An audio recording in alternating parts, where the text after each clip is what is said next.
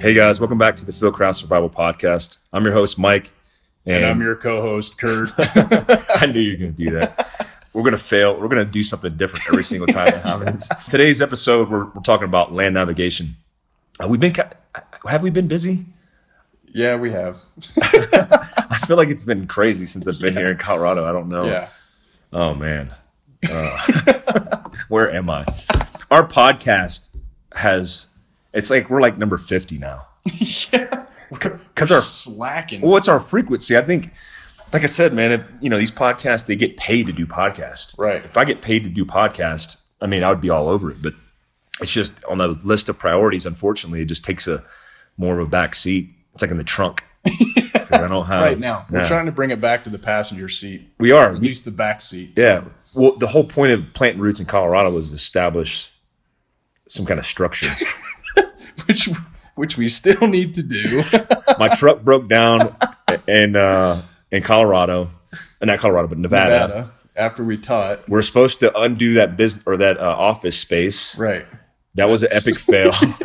We spent almost more on travel than we did because of the office, right? More on travel than the actual course. And then, oh man, and then California decides that we're struggling to get that put together. Yeah, it's hard. For all you Californians, you know that it's hard to get a range set up in California. Which is actually good, the fact that we're talking on this podcast. If you live in California, whether it's Northern or Southern California, and you have a range complex that you think would host us, private range to train you, let us know, because we're having issues finding people that will let us come into the state and train folks from California. I think they're afraid we're going to train you guys right or something. We're going to train the militia. Well, one of the things that the restrictions that we just can't deal with, because we teach a gunfighter course, is they said that you can't shoot targets that look like human beings. Yeah. Like a silhouette. Well, some of the ranges, right, have had that restriction, which is weird. I guess you're supposed to shoot fucking gummy bears. I don't even know what that even would, like, you're still shooting a target. Right. And so if a target's shaped like a person, I mean, I don't understand that. It's That's too much for us to wrap our heads around. Dude, it's bizarro world. Thank goodness for coffee and yoga. Yeah. So back to land navigation. Land navigation, we teach it, in the assessment course. Hell, I've done a DVD on it. Land navigation is very difficult to get across verbally, right? You have to have I think so, yeah. I think obviously a lot of the ways that we learned in the military was you get a block of instruction and then you would do what you would call hands-on, right? Or you would do practical exercises that help reinforce the book material, I think, that's being taught. Yeah, we did land navigation, obviously, in basic training. But the first time I did it was when I was getting my EIB, expert infantry badge.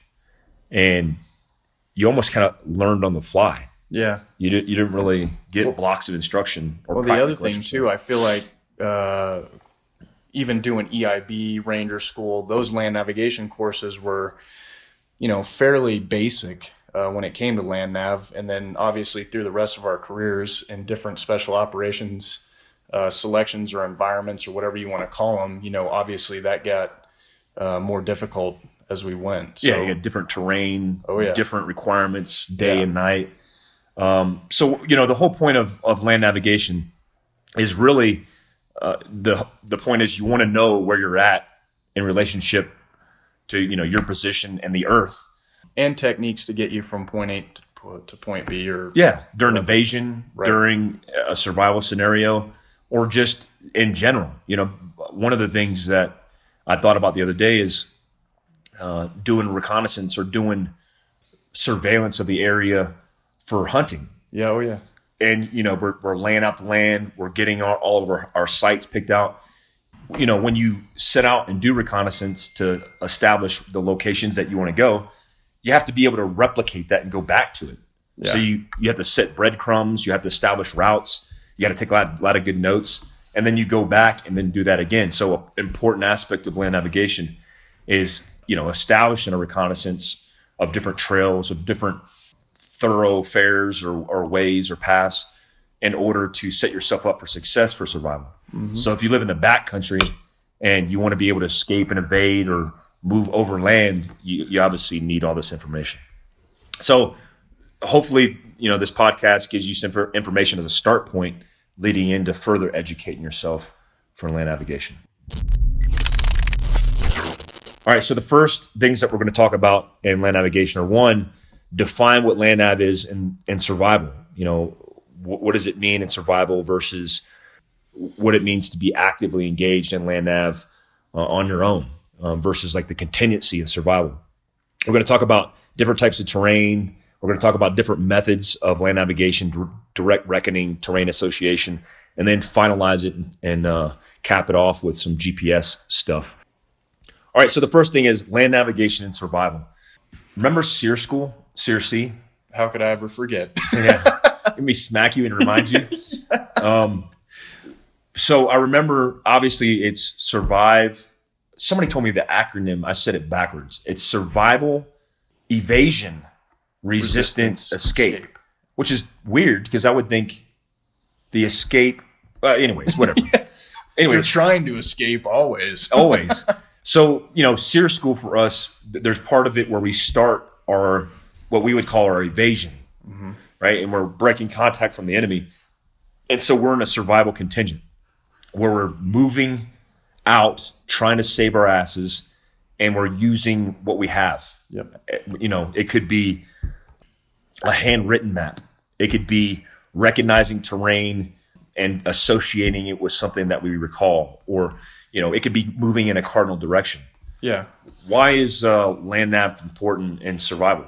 Like when shit hits the fan? Well, I mean, for reasons why we talked about in the beginning of the podcast, you've got to get from, in a simple terms, getting from point A to point B. So if I'm in a bad area, i.e. there's an earthquake in California, and for whatever reason, you can't use modern technology to get yourself, out of the danger area or out of the catastrophe, then you've got to be able to navigate to a safe area. So I don't know. I mean, obviously that's why we're talking about it, because we think it's pretty important. Yeah, no, when we used to do plans for operations, we always had, what do we call it, an escape and evasion plan. Sure. But it was almost protocol, right? We had evasion corridors established. Yeah. When me and Kurt were overseas, there's actually dedicated units. JPRA was one of them, Joint Personnel Recovery something. It's an acronym for basically an element of combat search and rescue guys who are in place to facilitate our rescue if something goes wrong. So they're tracking the operations, planning, and everything else. And they have all these corridors set up to where shit hits the fan. They know our plan of action of where we're going to go during the escape plan. It's EPA, right? Yeah, your evasion plan of action. Evasion plan of action.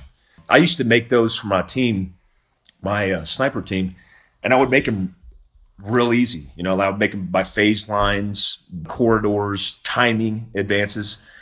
So in land navigation, how this relates to it is you're always developing a plan based off of your navigational route for contingencies.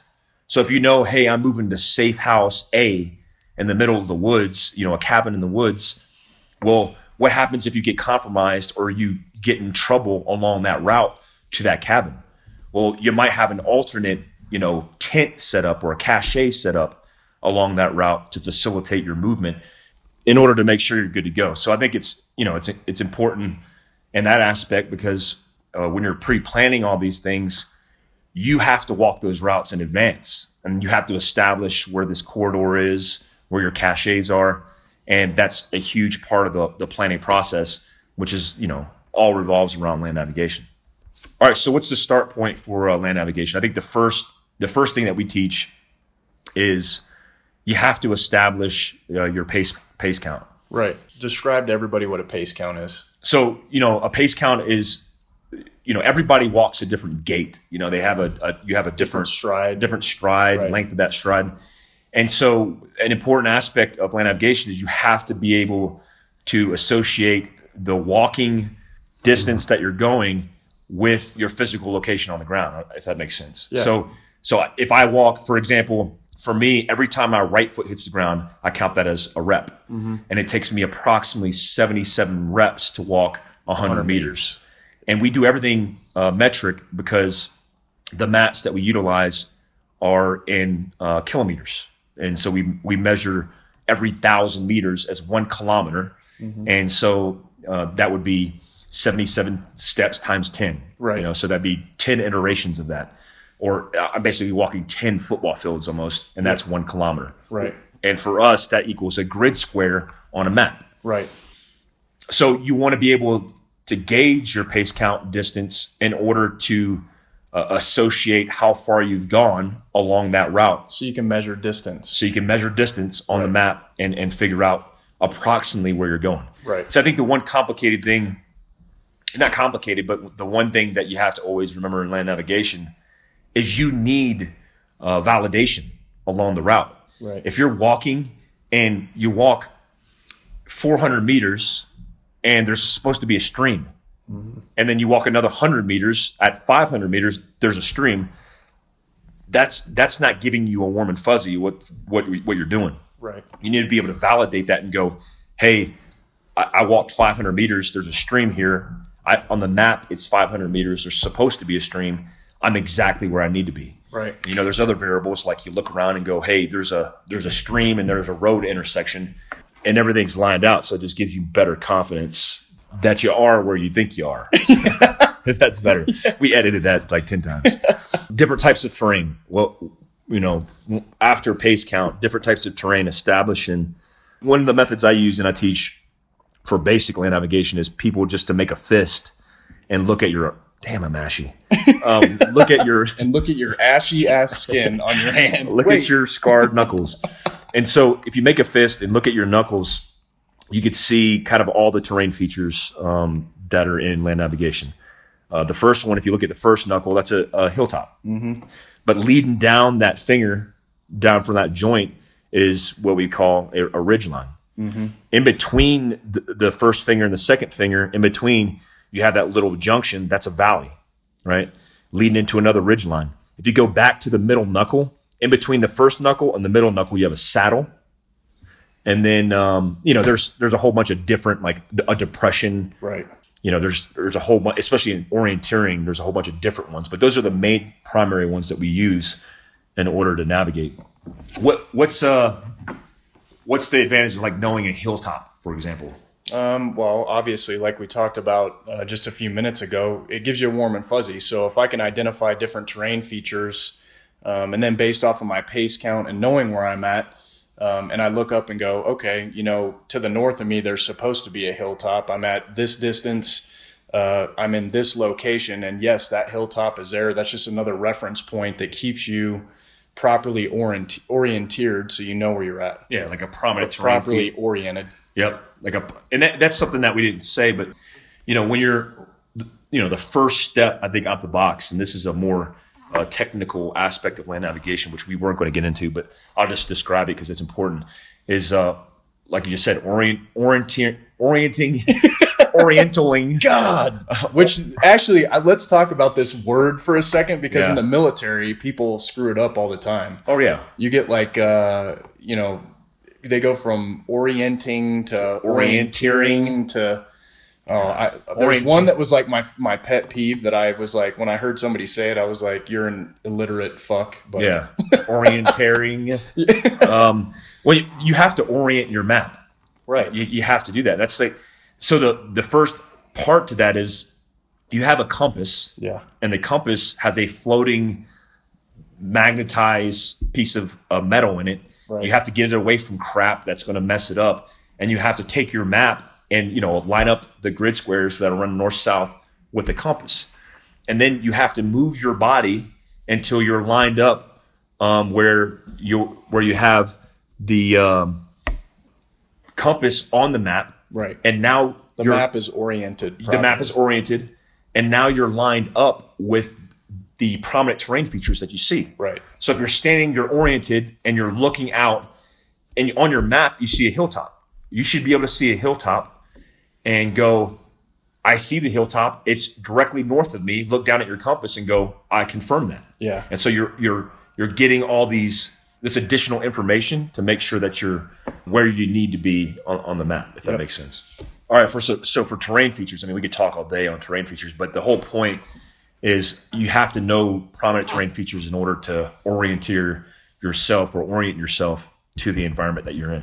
So it's all all a correlation to real life, using a compass to like correlate that and then compare that to your space or your place on a map. You know what I mean? Like, that's the whole point. And most people use GPS guided whatever, and they're used to it seeing in real time. You're just doing all the manual labor of that because you need to identify where you're at real time. Yeah. You know, it seems semi-complex. Well, the other thing that I was just thinking about is, you know, why is land nav important in survival, and ultimately just having a basic knowledge of how to do it with a map and a compass, right? These basic tools that we're talking about. You need to know how to do that because something major, catastrophic that happens, whether it's natural or man-made, and then all of a sudden power grids go out and you don't have access to anything that you normally would be able to use modern tools, like you just talked about, a GPS and your phone and all these different things, right? That always, we're so used to these things letting us know where we are that, you know, so that time and energy that people are putting into that, you know, people that are going a little bit extra in their training in a basic sense are going to be a leg up if something like that happens, right? If technology fails. Yeah, that's good points, man, because I think we're just so immersed in technology. We forget. Absolutely, yeah. It's the first thing that goes when the power grid goes, which is pretty commonplace in a terrorist attack or a potential natural catastrophe. I mean, now that we live out west, I always think about, and being from California and living through an earthquake, I think about how devastating those can be and what they do to the power grid and everything else. You know, everything gets shut off. There's no water. You know, basic services are cut off, all these different things, right? So if you don't have some type of basic training, if you will, to fall back on, you're going to be relying on all these devices that don't work anymore, and you're not going to know how to, you know, get to where you need to go to be safe and get your family safe. Yeah. If we're talking about methods of land navigation, the main method that we've used is called dead reckoning. Yeah. Right.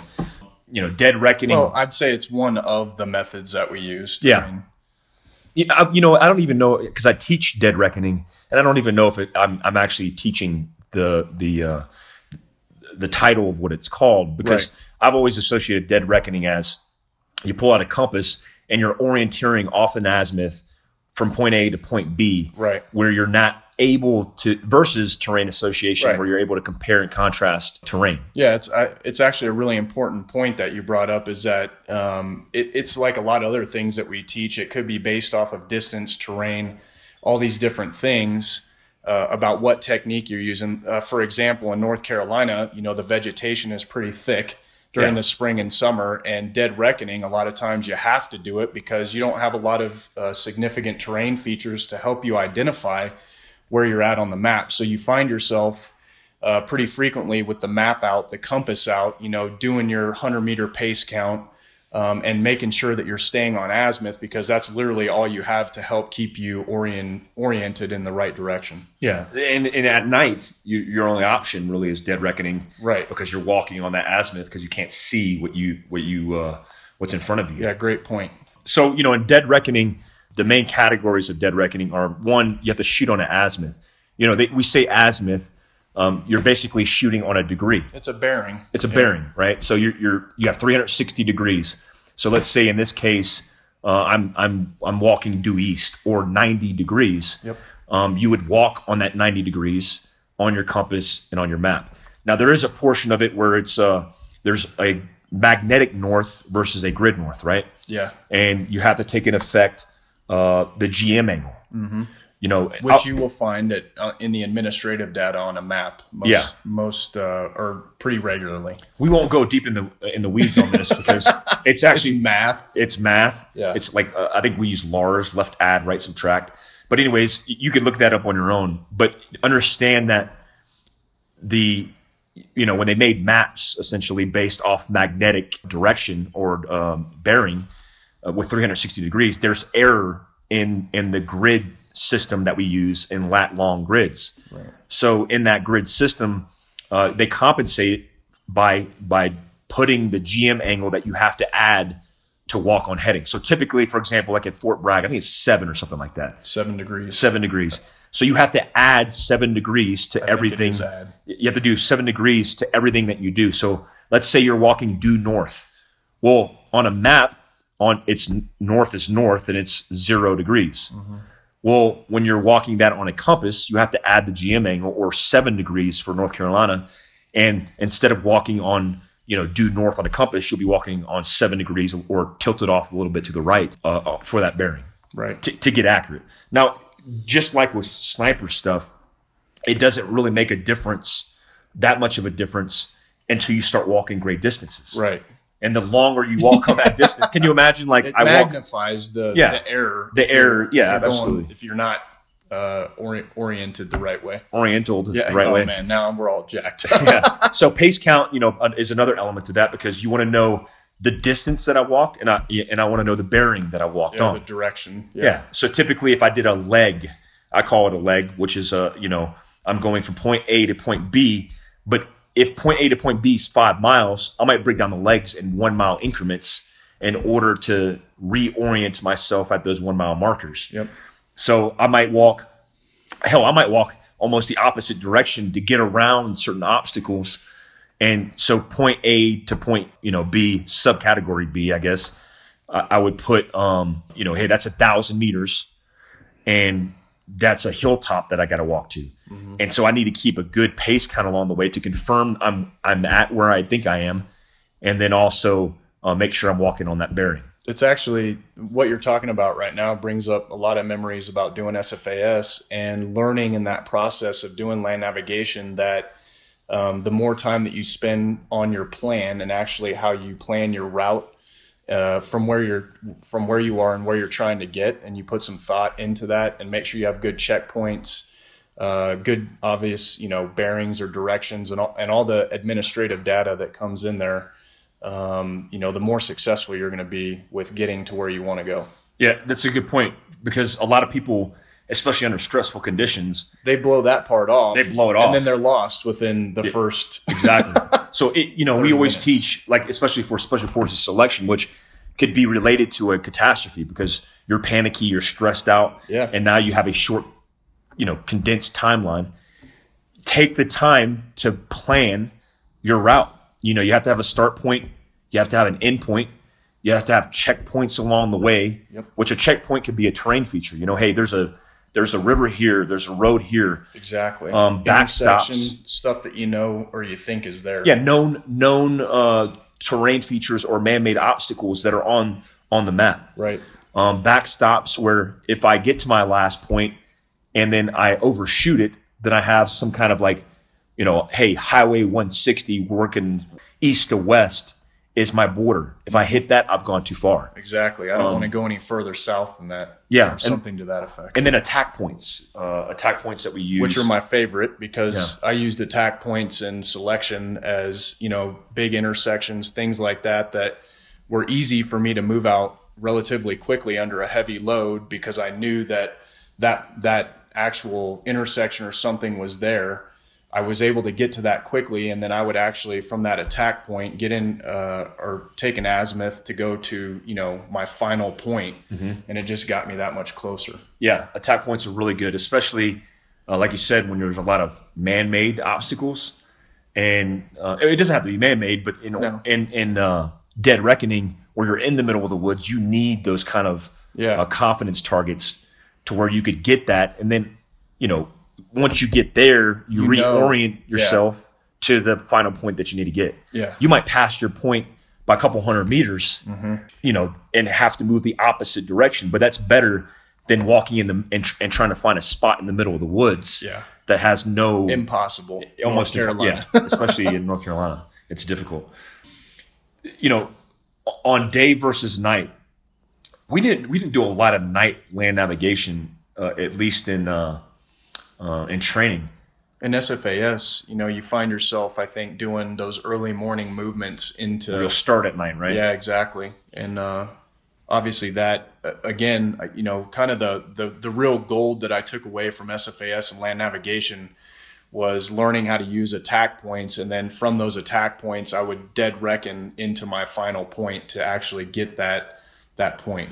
Yeah, I think when looking at dead reckoning techniques, especially at night, one thing that I always did was, I have my map or my compass out and it's aligned with my chest. And I would open my compass, look down, orient my azimuth or my bearing, and then look up. And then whatever I could see at that distance in a straight line, I didn't have to look through my lensetic compass to find a marker. I just looked straight up, and that was good enough for me for a bearing. And then I walked to that obstacle. Yeah, I was never that guy doing the the pointy, like looking through the thing. I don't even know what the explorer. You do. Yeah. The best method is to do that because you could directly align yourself and see what you see off your body that's oriented already, and then walk to that obstacle. Yeah. At night, it just gets shorter because you can't see at night. Right. And and during the daylight, you want to find the furthest obstacle that you could see. Especially, and we look at a lot of things too because we were on the clock when we were doing it. So like when I think about how this relates to a civilian and how they're planning, you have the benefit of actually, obviously, where you live and these routes and everything that you're trying to plan and make sure that you know what they are. You've got time to do it, right? So in the planning phase, you could be doing that now. And a lot of Mike and I's experiences, we were in a selection or we were doing something to the effect of, the clock was ticking and we had to figure out the most efficient ways to navigate to points and stay within a time standard. Yeah, that's a real good point. What happens when you get lost and you have, what's your technique for getting lost? Because I know there's... Don't get fucking lost. Yeah, we never get lost. No, but it's important to bring up. So there's different techniques to help get you reoriented. A lot of them are, if you have the terrain to use, is terrain associating. You're reading terrain. If you're down in a low area and you can't see in that low area, you may need to go up to high ground potentially to see if there's any man-made, not obstacles, but man-made things that will help keep you oriented. And one of those things could be some type of an antenna tower or a known point that will help kind of get you guided back into where you're at on the map. A couple other things that, if you get up to high ground and you can see, we talk about resection, intersection, all that kind of stuff, and how that plays into, figuring out where you're at on the map. Yeah, I just tell people the first thing, because I've been lost several times in selections. When you get lost, you have to, number one, stop. Right. A lot of people start wandering when they get lost. Which is a broader analogy for life. They just start wandering when they're lost. But you have to stop. You have to sit down. And the first thing you do, like you said, is you pull out your map and you try to figure out where your last known understanding of where you were was. If that point existed behind you at a road intersection, maybe you need to go back to that point and then reestablish a known point and location, that's a good point. And then start over, which is a form of resection, right? Which is you get to a known point and then you resect back to the opposite direction that you were just came from, and then which allows you to get a sense of where you're at. Right. One technique, which it isn't necessarily getting lost, it's just not being accurate. Is if you're looking for an unknown point in the middle of the woods and you're where you think you should be, and there's nothing there. A placard, it could be an actual literal point. One technique is the clover leaf, which you do in reconnaissance, but obviously you do it in this situation where you would take off your rucksack. And, in selection, we used for a vest that were like fluorescent road guard vests. Yep. You don't have to have a vest, but putting something in a tree, a piece of clothing as a reference point to where you want to be, because that's your last known point, and then clover leafing out in and out around that area to do a basic reconnaissance of that area to know. You're searching for the point. Yeah, you're searching for the point in the wood line, but you're doing it organized and knowing where your last point is. All right, so this is going to be obviously a 2-part series. This is part 1. Next episode, we're going to talk about terrain association, and then GPS, mobile and dismounted, and also some techniques that you could use in training to be able to get better at this stuff. whether it's orienteering clubs, ruck camp trips, etc. We'll talk about some of that stuff. Yep. So, hey, appreciate you guys tuning in to this podcast. You guys could get us on social media, Soft Survivor, SOF Survivor on Instagram, Philcraft Survival. Kurt's is Kurt _ Team Philcraft. Team Philcraft. We always got to say that. And then philcraftsurvival.com is our website. And you guys can email us if you guys have any questions at info@philcraftsurvival. So until next time, stay alert. Stay alive.